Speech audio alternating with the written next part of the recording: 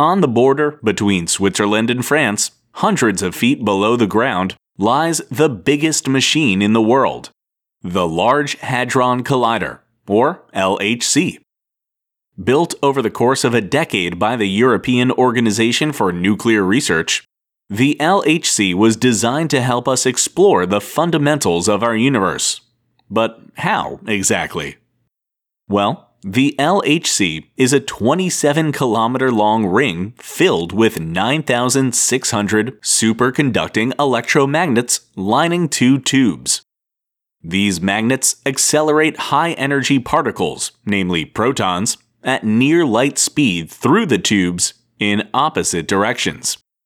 And near light speed isn't hyperbole either. They're traveling so fast, it only takes 90 microseconds for a proton to make the entire circuit of 27 kilometers.